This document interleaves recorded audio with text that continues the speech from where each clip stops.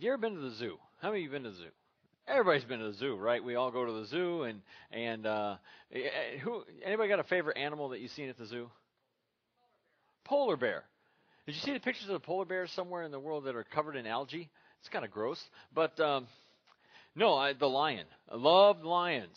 Lions are just awesome, and the cool thing about lions at the zoo is that you'll be walking along, and even from outside the big cat house, you can hear the lions roaring. You can hear the lions just roar. Jonathan loves lions. Jonathan, what's a lion say? Roar, he says, and it scares me sometimes. It's so loud. But there is something awesome and awe-inspiring and fearful about the roar of a lion. They are majestic animals, just big and powerful. And, that big mane, you see the big mane there, it just makes them look so strong and so regal. And that loud roar reminds us that the lion is truly the king of the beasts. When you see the lion at the zoo roaming through his habitat, you feel protected. We're protected by thick bars and usually by some kind of a distance between us. But at the same time, you approach that lion habitat with maybe just a little bit of fear and trepidation of, maybe today the glass isn't going to hold, or maybe today the lion took a little bit of steroids with his steak dinner, and he's going to jump over that moat between you and him. What is it about lions that frightens us and yet intrigues us all at the same time? Is it that powerful roar, that stately mane, that speed, those huge teeth? Let's face it, lions are awesome. Unless you're the title character of today's story. We have been talking about stories we know, stories from the Old Testament on Sunday mornings. We've looked at some pretty well-known stories from the Old Testament, and we talked about creation. We talked about Abraham and his descendants. We talked about Samson and Delilah, David and Goliath. And today we're talking about a man who came face to face with a den of lions. His name is Daniel, and today's well-known story is from the book that bears his name. If you got a Bible, if you will grab a Bible, turn to the book of Daniel, and we're going to look at his story for the next few minutes. King Darius, who allowed the rebuilding of Jerusalem to be completed, shows up in our story today. How Darius came to power is quite an interesting tale. Belshazzar was the king of the Babylonians. And he threw a big party for 1,000 of his nobles. And while they were having this party, they were worshiping gods of silver and gold and bronze, iron, wood, and stone. So they're worshiping all these false gods. And suddenly, the fingers of a human hand appear. And they wrote on the plaster on the wall. The king called all his wise men, astrologers, and diviners together and promised that the one who interpreted the writing would be made the third highest ruler in the kingdom. None of those guys could figure it out. They're sitting there scratching their heads trying to figure out what in the world does this writing on the wall say. But there was a man who could figure it out, and his name was Daniel.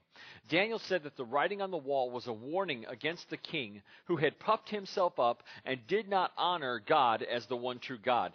In Daniel 5, verse 25, this is what the writing on the wall said. Mene, mene, tekel parsin. This is what these words mean. Mene, God has numbered the days of your reign and brought it to an end. Tekel, you have been weighed on the scales and found wanting. Peres, your kingdom is divided and given to the Medes and Persians. Then at Belshazzar's command, Daniel was clothed in purple. A gold chain was placed around his neck. Bling! And he was proclaimed the third highest ruler in the kingdom. That very night, Belshazzar, king of the Babylonians, was slain. Kind of weird, kind of an ironic little twist there, don't you think? Oh, Daniel, he interpreted wait a minute, what did you say? My kingdom is coming to a reign? Could you give me maybe a time frame on this? When's it going to happen? Well, tonight.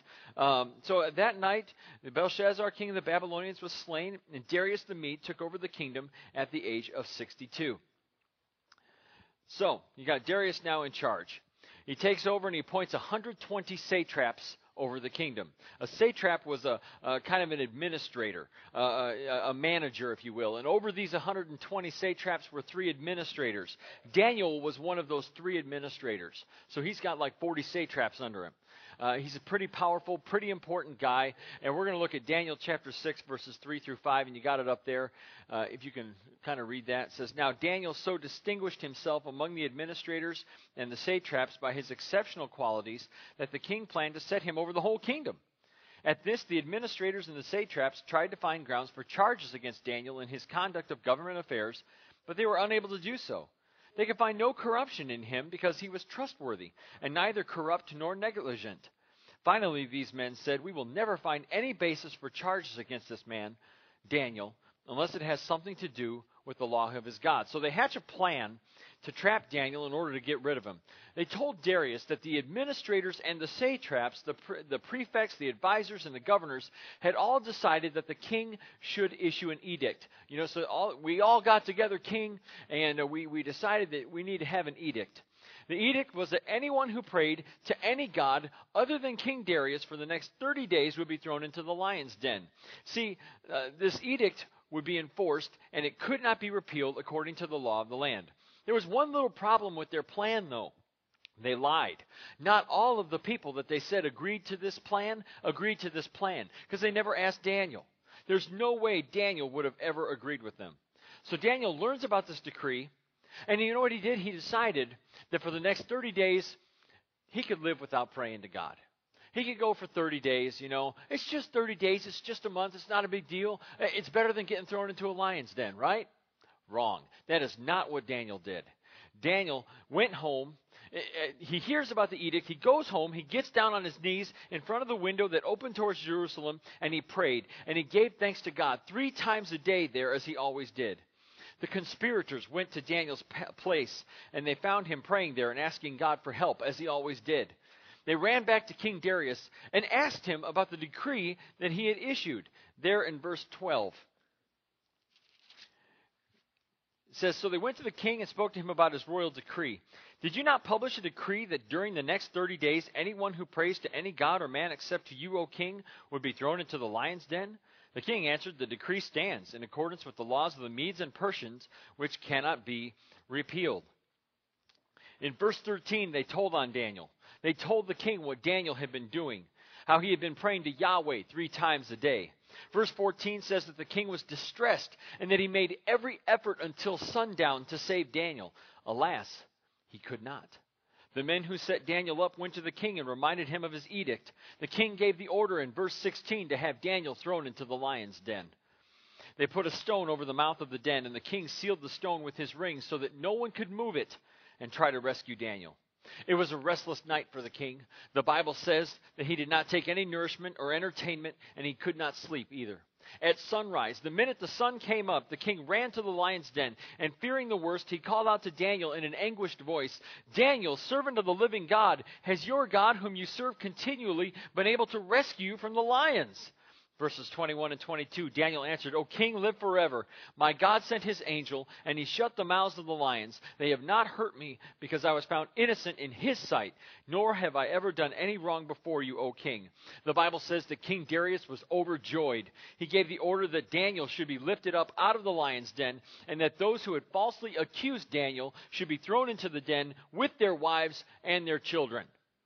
Verse 24 says that before they reached the floor of the den, that the lions overpowered them and crushed all their bones. In other words, them lions were hungry.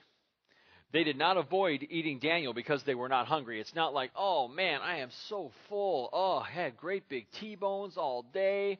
And, oh, look, there's Daniel. Nah, not today. I'm not hungry." That's not what happened. These lions were hungry because the very next day they mauled those who tried to set Daniel up. Verses 25 through 27 tell us that King Darius issued a decree throughout the kingdom that the people from every part of the kingdom must fear and reverence the God of Daniel. And Daniel continued to prosper under the reign of Darius and the reign of Cyrus the Persian. There's a guy named Joey Lee who was in the race of his life. It's the 150-mile marathon des Sables across the Moroccan Sahara Desert. Okay, I'm not a runner. Okay, I don't like, anybody here a runner? Just like to run? I don't like to drive 150 miles. And yet this guy named Joey Lee is taking part in this marathon disables 150 miles across the Saharan desert. On day 4, Lee was still running, though other runners had already been airlifted out after surrendering to the heat or to physical exhaustion. About 80 miles into the race, the air pockets in the soles of Lee's running shoes blew out, apparently from the heat. He's got 70 miles to go. Lee was left with almost nothing to protect the soles of his feet as he ran over the sand and jagged rocks. Although he carried a backpack of provisions, it contained no extra shoes. His feet were blistered, his body exhausted from the 100-degree plus temperatures, his eyes burned from the sand and sweat, facing another 30 miles to run that day and 40 more miles over the next 3 days. Lee refused to quit. The only sight ahead of him was the miles of desert and the massive dunes he would have to overcome, but he pressed on. 3 days later, Lee finished the race in the middle of the pack of 600 other runners. There are over 600 people who decided to run this race. Joey Lee, though, was running for a reason. His young wife, Allison, had died almost a year and a half earlier after a long battle with cancer. Lee was running in memory of his wife and to raise money for the American Cancer Society. Ignoring the mental and physical obstacles he faced, he finished the race. Afterward, when asked what kept him going, he replied, "I just thought about Allison a lot. This is nothing compared to what she went through." You know, that's faithfulness right there. That's faithfulness to a cause. That is faithfulness to a person. That is faithfulness. And the word that comes to mind when I think about Daniel in the lion's den, when I think about this story of Daniel in the lion's den, is faithfulness. First, we see that Daniel was faithful to God. See, there's more than just Daniel's faithfulness going on in this story, but we'll talk about that in just a moment. Daniel heard about the edict of the king, and what did he do? He didn't give up on God. He trusted in the Lord, and he kept faithfully praying and trusting and honoring God all day, all night. When the going got tough, Daniel kept trusting and praying faithfully. That's one of the lessons that we need to learn from this story. When things get tough in our lives, we have a choice. Will we trust God to get us through them and face them with prayer and worship, or will we slink away? Daniel could have easily said, "God won't mind if I ignore him for 30 days. He understands. He doesn't want me to get thrown into a den of lions. God will understand." But you know what? God does care. He cares about the trust and the worship of his people. God wants us to trust him completely. I believe, I am becoming more and more convinced in my own life and in the lives of people I know that the one thing that God wants from each of us is our trust. That God wants us to trust him completely. That God wants us to know that he is God. That he is in control. That he is in charge. That there is nothing to fear. That there is nothing to be afraid of. We say in the song, "I walk by faith." If my God is for me, who can stand against me? I walk by faith. I walk by trust. And I'm convinced that the one thing God wants from us is our trust. He wants us to trust him. You know, we're like little children. And we think we got to hold on to everything so tightly. And we think that we got to trust ourselves. We think that I got to pull myself up by my bootstraps. And when I do that, I find that when I try and do that, there are days I don't even have bootstraps. I don't even know what to do some days. I don't even know how I'm going to get through the next hour, let alone the next day, let alone the next week, let alone the next month. And it's in those days, it's at that time that I have got to say, "God, help me. Help me trust you. Help me get through this trial. Help me get through this fear. Help me get through this worry. Help me get through this doubt. Because I can't do it on my own. I need your help. Help me trust you. Help me trust you." You know, I think about people living in countries where Christianity is outlawed. Those who meet underground at the risk of their very lives because they love Jesus and they trust him to protect them and keep them all the way to their heavenly reward. They want to be faithful to Christ no matter what. No matter what their country says, no matter what the leaders of their country says, They want to be faithful to Christ, no matter what it may cost them. They face the lions of life each day, and God gets them through. And you know what? We may not face the kinds of hardships that Christians in China face, or Christians in Indonesia or Saudi Arabia, but we do face lions in our lives. We'll talk about that in just a few moments. The other aspect of faithfulness in this story is the faithfulness of God. God is faithful to Daniel. I mean, when he gets thrown in that den of lions, what is he thinking? That's my question. What are you thinking? Oh, great, lions. He trusted God. He knew that God would get him through, one way or the other. God is faithful towards Daniel in protecting him from the lions. The angel of the Lord came down and shut the lions' mouths. The Bible tells us that God is faithful to his word and to his people. Psalm 33:4 says, "For the word of the Lord is right and true. He is faithful in all he does." He is faithful in all he does. Psalm 145:13 says, "The Lord is faithful to all his promises and loving toward all he has made." I love that verse. Man, that is a verse. On September 7th, 2008, that's a verse that Sean needs to hear. Would you say that with me? The Lord is faithful to all his promises and loving toward all he has made. God is loving toward all he has made. God is faithful, and God is loving towards you, and God is faithful, and he is loving towards me. Paul wrote in 1 Corinthians 1:9, "God, who has called you into fellowship with his Son, Jesus Christ our Lord, is faithful." 2 Thessalonians 3:3 says, "But the Lord is faithful, and he will strengthen and protect you from the evil one." Hebrews 10:23 says that the one who has promised to wash away our sins is faithful to his promises. We serve a faithful God. We can count on him. We can believe him. We can believe in him. We can trust him even in the darkest moments of our lives. He is like a faithful light shining in the midst of our darkness. He reminds us of his loving care and his tender mercy, even when we may not be able to see him. His Holy Spirit is a comforting presence as in our lives as the lions of our own existence seek to devour us. What kind of lions do we face? You know, the lions in this story could represent fear. I think that it is entirely possible, absolutely, totally possible, that Daniel could have been terrified as he was being tossed into that den of lions. What are the things that people are afraid of? Maybe it's a fear of getting older. Maybe it's a fear of dying.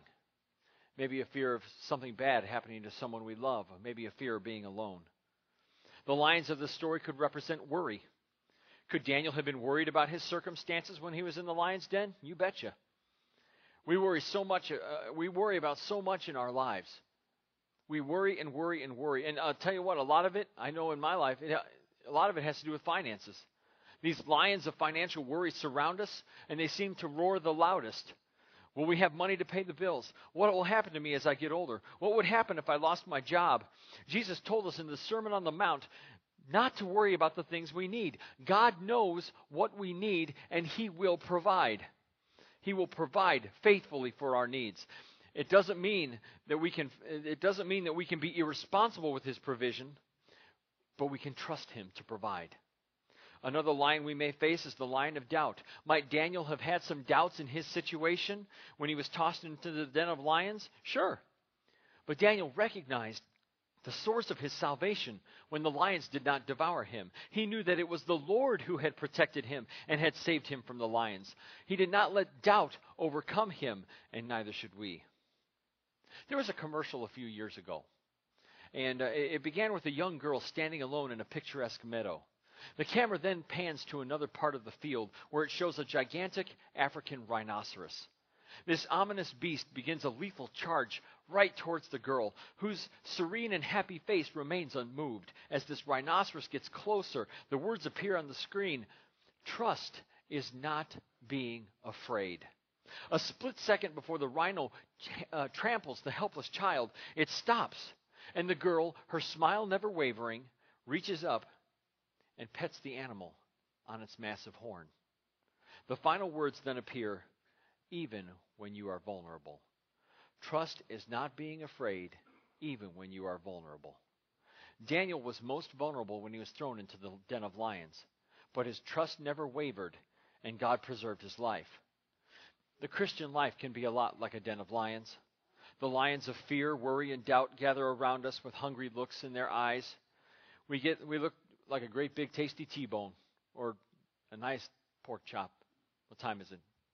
All right, I'll stop talking about food.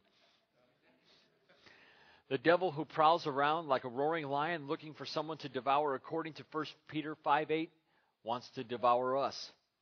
And that is when we have to trust. Proverbs 3:5 and 6. My mom, when I was a kid, my mom repeated these words to me over and over and over again. This is one of my memory verses from when I was growing up in Sunday school and when I went to camp. Trust in the Lord with all your heart. Do not lean on your own understanding. In all your ways acknowledge him, and he will make your path straight. See, I still know it. When we lean on our understanding of our situations and circumstances, we can easily be devoured by the lions of life. But when we trust in the Lord with all our heart, he protects us and shuts the mouths of the lions that frighten us. You know, it's interesting. You got Daniel in the lion's den. These hungry, man-eating creatures that could have devoured him. God protected him. God saved him. He trusted in God, and God preserved his life. There's a lion at the end of the Bible. His name is Jesus. Revelation 5:5 says that Jesus is the Lion of the tribe of Judah. It's a reference to the book of Genesis where the tribe of Judah was called the lion's cub. Jesus came from the tribe of Judah, and he was the ruler prophesied about in Genesis 49. He's a different kind of lion. He's a different kind of lion than the lions we sometimes face in our lives. He is a good and gentle lion. He protects us. He guards our lives and saves our souls. Rather than seeking to destroy us, he seeks to save us. And when we accept Jesus Christ, the Lion of Judah, as our Savior, we are saved through his death and resurrection. The Bible says we do this by believing in him, repenting of our sins, confessing him as Savior, and being baptized. If you've never made the decision to follow Jesus Christ as your Savior, we invite you to do that today. We offer an invitation every Sunday, and that time is now. If you've never put your faith and trust in Christ, if the lions of sin are devouring you, then it's time to put your trust in the Lion of Judah. We are going to sing a song of invitation in just a moment after I pray. And we invite you, if you want to be baptized today, to come forward and give your life to Christ. Or if you've been worshiping with us for a while and you want to place your membership here with us, you like what you see going on here, you want to be part of our family, we invite you to do that as well. Or if you just need someone to pray with, you can come and pray with one of our elders, and we'll pray together. Let's stand and pray, and then we'll sing. Father God, there are so many lions in this life that seek to devour and destroy us. And Lord, we need your strength. We need your power. We need your love, your faithfulness to guard us and to guide us. God, protect us from the lions of doubt and worry and fear. It seems like there's so much to worry about and so much to be afraid of. It seems like doubt is always around the corner.